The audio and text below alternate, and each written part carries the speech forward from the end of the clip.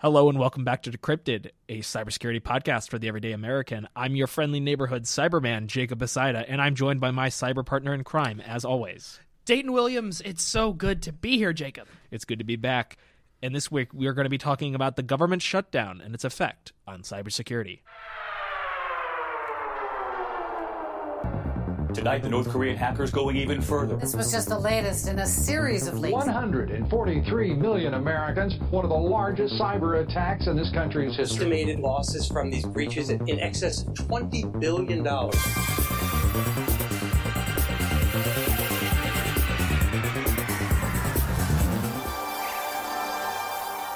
What do the U.S. government and Windows 98 have in common, Jacob? I don't know. They both are prone to shutdowns. Buckle up, non-essential listener, because the Decrypted boys are delving deep into the longest government shutdown in U.S. history.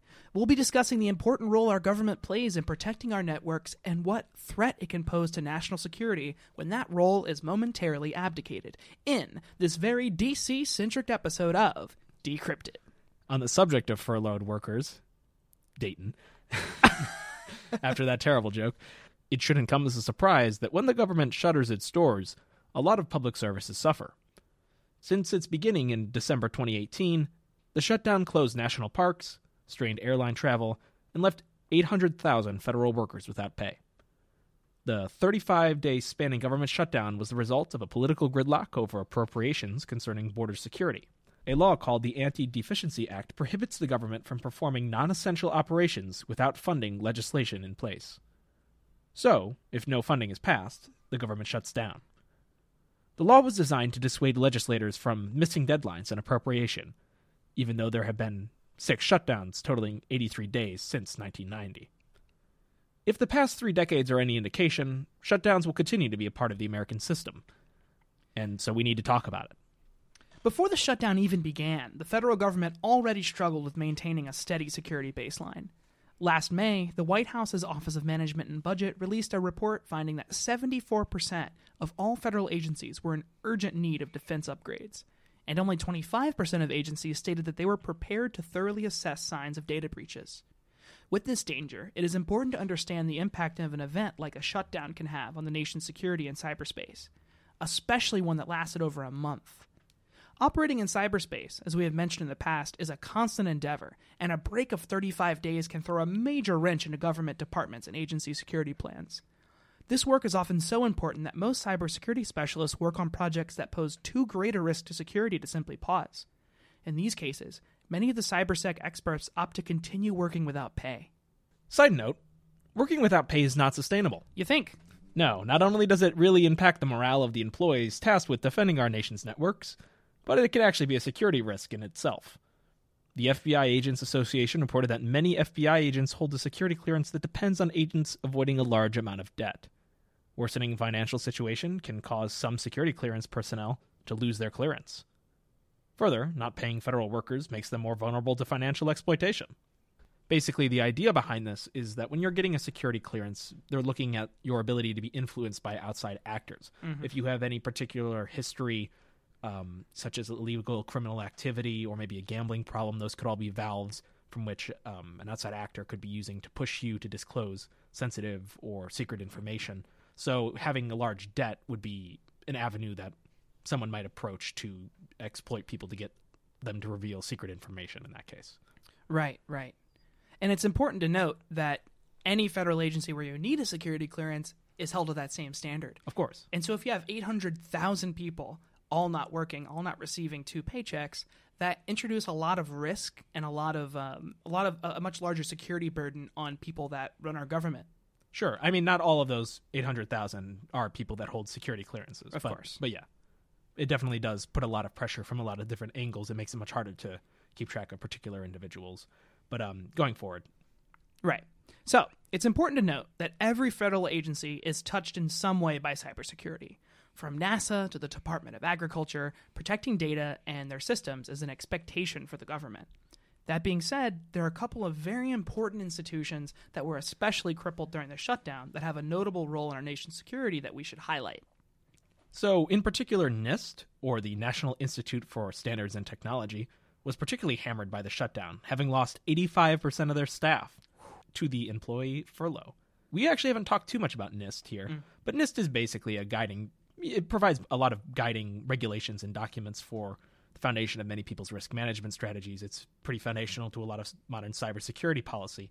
NIST is worth mentioning because it provides several important services to the country. For one, provides technical guidance on cyber standards via extensively collected reference materials, many of which were either out of date or unavailable during the shutdown. Across the nation, businesses and other government entities, many of who require NIST guidelines to set their baseline for their security programs, were met with an error message on NIST's reference pages. Thankfully, other important services NIST provides, like the National Vulnerability Database, which compiles software vulnerabilities and mitigation information, as well as NIST's timing infrastructure, which is vital to synchronizing computer clocks, continue to be able to be run. Right. And another institution worth mentioning is the Department of Homeland Security. It was also heavily impacted by the shutdown. In fact, a new division of DHS, CISA, C-I-S-A, was just signed into operation in November and was immediately shuttered for a month in December. CISA is responsible for overseeing our critical infrastructure from cyber threats and witnessed nearly 45% of their staff, or 1,500 people, immediately furloughed after being hired to the fledgling division. Understandably, interrupting a new division's development is particularly stinging to management and worker morale. Another hiccup worthy of note is the rescheduling of DHS's Cybersecurity and Innovation Showcase, which was canceled due to the shutdown and rescheduled to upcoming March. I actually have a friend who was affected by that. They were excited to be going to that, but they had to hold off, so that was quite funny. Yeah. So just as a side note about CISA, it is sort of like a branch off to say, or possibly some might argue just a renaming of a division within NPPD, which handled the same information, but it's kind of been, I guess, segregated into its own sort of deal. But yes, it's in its fledgling months of its establishment. That's going to obviously affect its ability to operate and do its job as properly. But we can even look at this from a larger perspective. The shutdown also caused government TLS certificates to expire. If you don't know what a TLS certificate is, they're used to protect federal websites as they can secure communications between their servers and web browsers. When one of these expires, the user will receive a warning that the website is unsafe, or it may be entirely inaccessible. More than 130 TLS certificates expired during the shutdown, decreasing the total network security across the government, as it stunted encryption between a user's computer and the visited website. Another massive impact the shutdown had remains unseen in the short term, and that is the effect the shutdown will have on federal cyber talent burnout and retention. Cybersecurity expertise is an in-demand skill set. As we have mentioned in Episode 10, Educating a Cyber Workforce, there simply are not enough skilled people to fill the jobs created by the fast-growing field. While serving as a public employee is respected, the salary pales in comparison to what private industry can offer. This means that government workers who just suffered missing 2 paychecks needlessly may be compelled to abandon their government position in favor of a corporate one. A similar pattern was seen and studied within the NSA during the 2013 shutdown. Whether or not this shutdown will match that pattern remains to be seen. Look, the government shutdown undeniably caused a lot of damage to the U.S. government cyber preparedness, situational awareness, and even the employee morale as a whole. That being said, the shutdown was not a total wash. Funnily enough, a report by Security Scorecard found that patching security fixes went up and that spear phishing went down. Many cybersecurity professionals still showed up to work, even while unpaid. Operating on a less busy network made patching security problems easier, allowing for more exploits to be fixed. Similarly, the simple fact of having less people working at their computers significantly boosted endpoint security. You can't trick an employee into clicking a malicious link if no one answers the email. When I say that, I just think of the meme picture, like you can't get hacked if you don't use computer. But anyway, additionally, other parts of the government's cybersecurity apparatus remained functional. The Department of Defense, the U.S. Cyber Command, and most of the intelligence community were unaffected by the government shutdown, as they were already funded. So let's get into a little bit more freeform about, just the overall impact of this as a whole. I actually think your point is quite salient about the effects this has on employee morale, not just on, the disappointment of working or not getting paid, but the idea that this might be, a less secure job and how they might move to the private sector. I think that's a pretty important problem. It's already an issue of having the talent in the government, and it's not great to continuously encourage that and say, well, if we're going to continuously have more shutdowns, you're just going to be facing this. I mean, eventually there is no law requiring that these employees get paid, but then in the end, they do get paid. Mm-hmm. In all cases, they have been. But it sort of, it makes people on the fence about if they want to work there. Obviously, a lot of people in the federal government, they don't work for a sense of money, but they do it out of a sense of, great love of the country. They do it for a sense of duty and wanting to serve. So I don't want to downplay that. But, these financial constraints are things that should be taken into consideration. We don't want to lose that talent, in the federal government who already desperately needs it. Yeah, and I think that there's nothing to be ashamed of for just a better paycheck, I just think that there's a lot of incentives for anyone pursuing any avenue to get into the workforce, and having something like that's big, massively public, and it sends a message to people who are going into any public service that at any moment there could be political gridlock over something like, security funding, or something like, this most recent political debate that can just cause you to have to go to work unpaid, or to not go to work or get paid at all. There's no guarantee of back pay, like you said. Right. And I think, we've kind of discussed already that a lot of like the intelligence and the military apparatuses that have cybersecurity, they continue to function as they're already funded. However, to merely view cybersecurity as existing in only those spheres, not thinking about cybersecurity, for instance, in HHS, which is one of the largest, if not the largest departments of the United States, there's going to be profound implications of them having a lax cybersecurity staff because of the shutdown. They have to deal with the hospitals all across the United States. They have to deal with a lot of privacy regulations for people's data. I mean, to merely think that there was no effect really on cybersecurity, when in fact there's much of the cybersecurity that is dealt with in the more civilian sectors of the government, it's quite staggering of how impactful this is on security. Right. Another thing that I want to touch on is that it's going to be very hard to measure the real impact on something like this. One thing that I was just thinking about is like 35 days pass, you've been either not working or you've been working without pay, and you come back to work and you just have an inbox full of notifications on things you have to check, on things you need to look at, right? And so there's like this gap of time where there's a much higher risk of something very bad happening and no one really noticing it.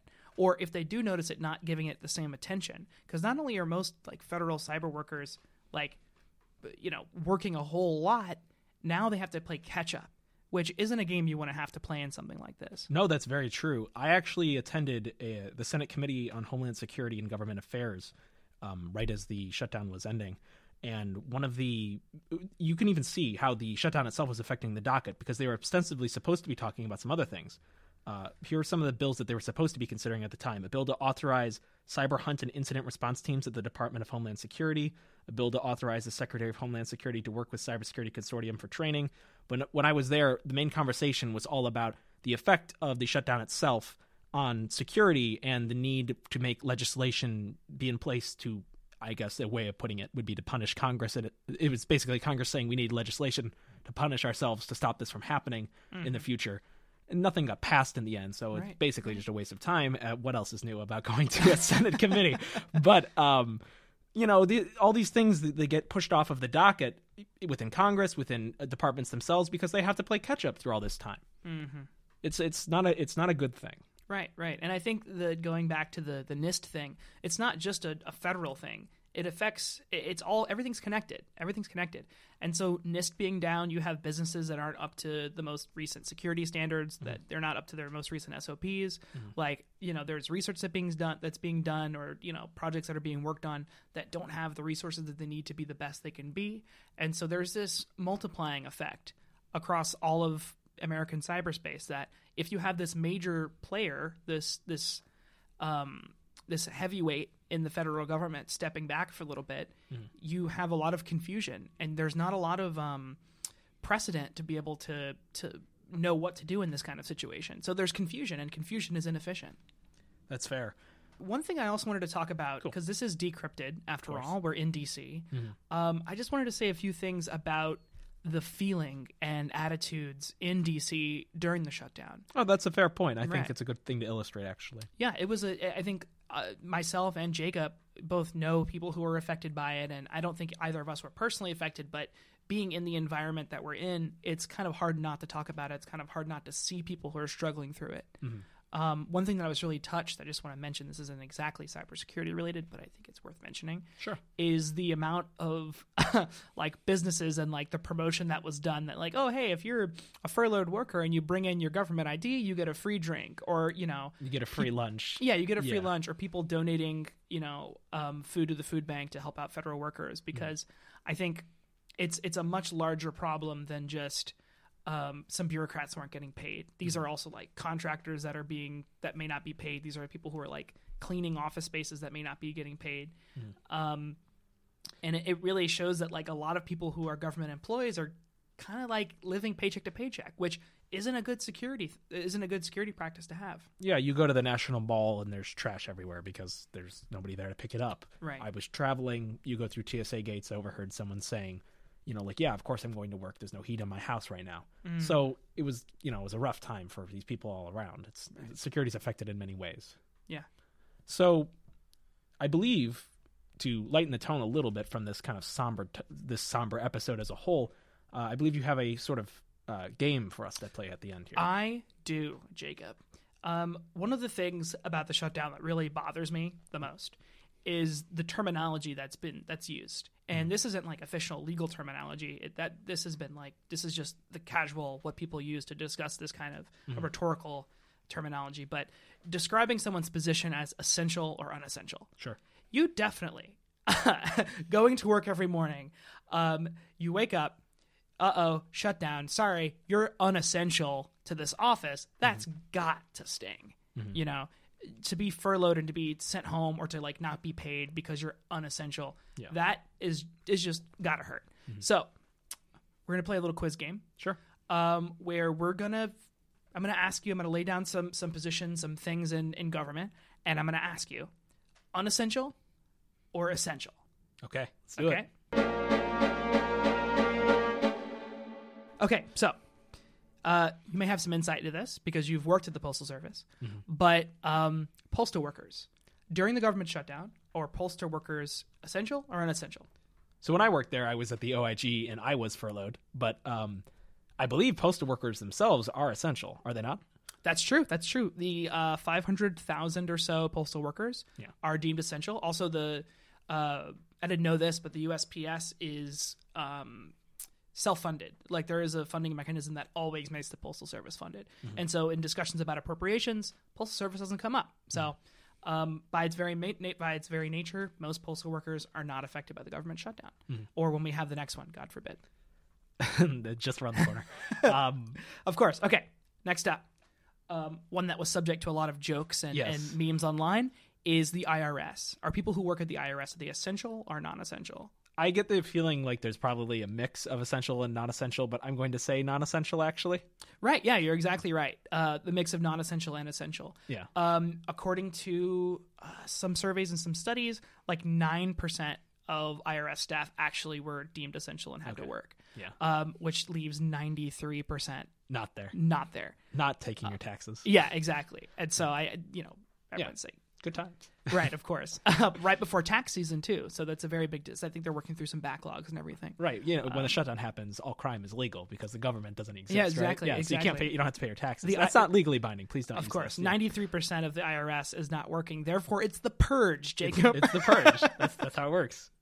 Okay. We're going to shift gears here a little bit. Military personnel, soldiers. Are they essential or non-essential? I would be very concerned if it was not essential. Yeah, you're correct. The military is funded during a government shutdown. Okay. There may be some discussions over appropriations, but generally military personnel will get paid. However, some of the services that they may require may not always be 100% guaranteed. Right. So thankfully, if the government shuts down, we're suddenly prone to invasion or prone to some kind of military conflict where we're just vulnerable. All of our workers all of our soldiers are at home. Right. And also in this particular shutdown, they had already been appropriated for. Yes, that's true. It wasn't even a play. Okay, this is a tricky one. Yeah, that's what I thought too. Right. This is a tricky one. So, national park staff. It's people who run national parks. Right. I get the feeling like there are a couple essential personnel vis-a-vis fire spotter sort of people, but I would say on a whole, non-essential. Okay, so this is a tricky one. Yeah. This is a little bit complicated. So in this shutdown, not only is it the longest, right, but it was the first shutdown where there was special care taken that national parks would stay open. Interesting. So if you think previous shutdowns, there were chains put across like Yosemite, and people were forbidden to go near monuments, like they were literally shut down. This time, I think it might have been a PR move. Parks were open, but a lot of staff that run those parks were declared non-essential. So we're talking a lot of people who do the cleaning, a lot of rangers or people who do concessions as well. Not essential, not paid. So this is like when you're talking about, the National Mall being really dirty, or like, people finding trash or damage to national parks. It's because they were open, but there was not as much stewardship as there is previously. So yeah, you're, essential to a point and also non-essential. So it's a mix. Okay. All right. This is the one that scared me the most. I see the word on it, and I look at it, I'm like, I get the feeling like I'm going to be upset about the answer to this one. Okay. So FDA food inspectors. So these are the people who work with the Food and Drug Administration, who check if certain foods are safe to consume. Right. Yeah. So this is like, Teddy Roosevelt's famous Pure Food and Drug Act. Yeah. In a government shutdown, is your food checked? I get the feeling I'm going to hear the answer I don't want to hear, but I'm going to say hopefully they're essential. No. That's somehow what I thought. I somehow figured. Yeah. One of the representatives from the FDA said that there was some funding that they had special that they would extend it for a week or so. Yeah. But ultimately they decided to like only have people inspect food that was like prone to infection or prone to like contamination. So like seafood, cheeses, like dairy products, romaine lettuce, every item on Chipotle. Yeah, exactly. This episode is brought to you by Chipotle. Thank you, Chipotle, bringing back Ebola to the United States. But yeah, so the FDA, not as essential as you would think. So I mean, I guess we'll see what the ramifications of that is. Maybe there was an E. coli outbreak that could have been prevented. So, but no, unessential. So that's very scary. I didn't know that. Definitely not something that's publicized. Okay. Finally, federal corrections employees. So these are people who run federal prisons. Oh, okay. Well, in a way, I've kind of cheated on this one because I did read a story. I'm pretty sure some prisons do operate, but others don't, because I recall reading a story about one prison getting hit by like a hurricane and them having to move all of the prisoners to a prison that was actually operating. So I am going to assume essential. Yeah, that's right. It's partial. It's kind of both again. Yeah. I think that the big moral or lesson that I want you to take from this is that it's a mix. Like all the different organizations and agencies and departments that make up the federal government, they're all very much run individually in different ways. And so there's like this internal designation on how to operate amid this crisis of no funding. Yeah, it's great for office politics, when your next door neighbor is essential and you're not. It makes you feel great. Right. And so a lot of these federal correction officers still worked, but they just didn't get paid. Okay. Yeah. Well done. Not bad, Jacob. Not bad. I hope this gave you a little bit of insight into what it's like for people who work under government shutdown, and for all of you listeners who aren't from DC, this can kind of give you kind of an idea of what it's like, or what it has been like this last month or so. For all you listeners who come to visit DC, don't do it during a government shutdown. It's not a good time. Oh no, not at all. A lot of things are closed. All right. Well, moving forward, we're welcoming you into the season 2 of Decrypted. We've been away for a bit on hiatus, improving production quality, and looking for new future guests for this upcoming season. So we're excited to bring you some interesting takes in the coming future. We're hopefully looking at an episode on blockchain and its application to security, and eventually a episode about AI and its potential applications for security. That's a subject near and dear to my heart. Ooh, I'm so excited, Jacob. I am too. All right. Well, be on the lookout for the next episode of Decrypted. And in the meantime, you can always follow us on Twitter. We're Decrypted Podcast, or you can, tweet about us or ask us questions or possibly even suggest episode ideas, especially if you know somebody that we could talk to on the matter. That was it. Thank you for listening. Thank you for listening. Decrypted is based upon work supported by the National Science Foundation under grant number 1433425 for the CyberCore program. the George Washington University. Any opinions, findings, conclusions, or recommendations expressed in this material are those of the speakers and do not necessarily reflect the views of the National Science Foundation.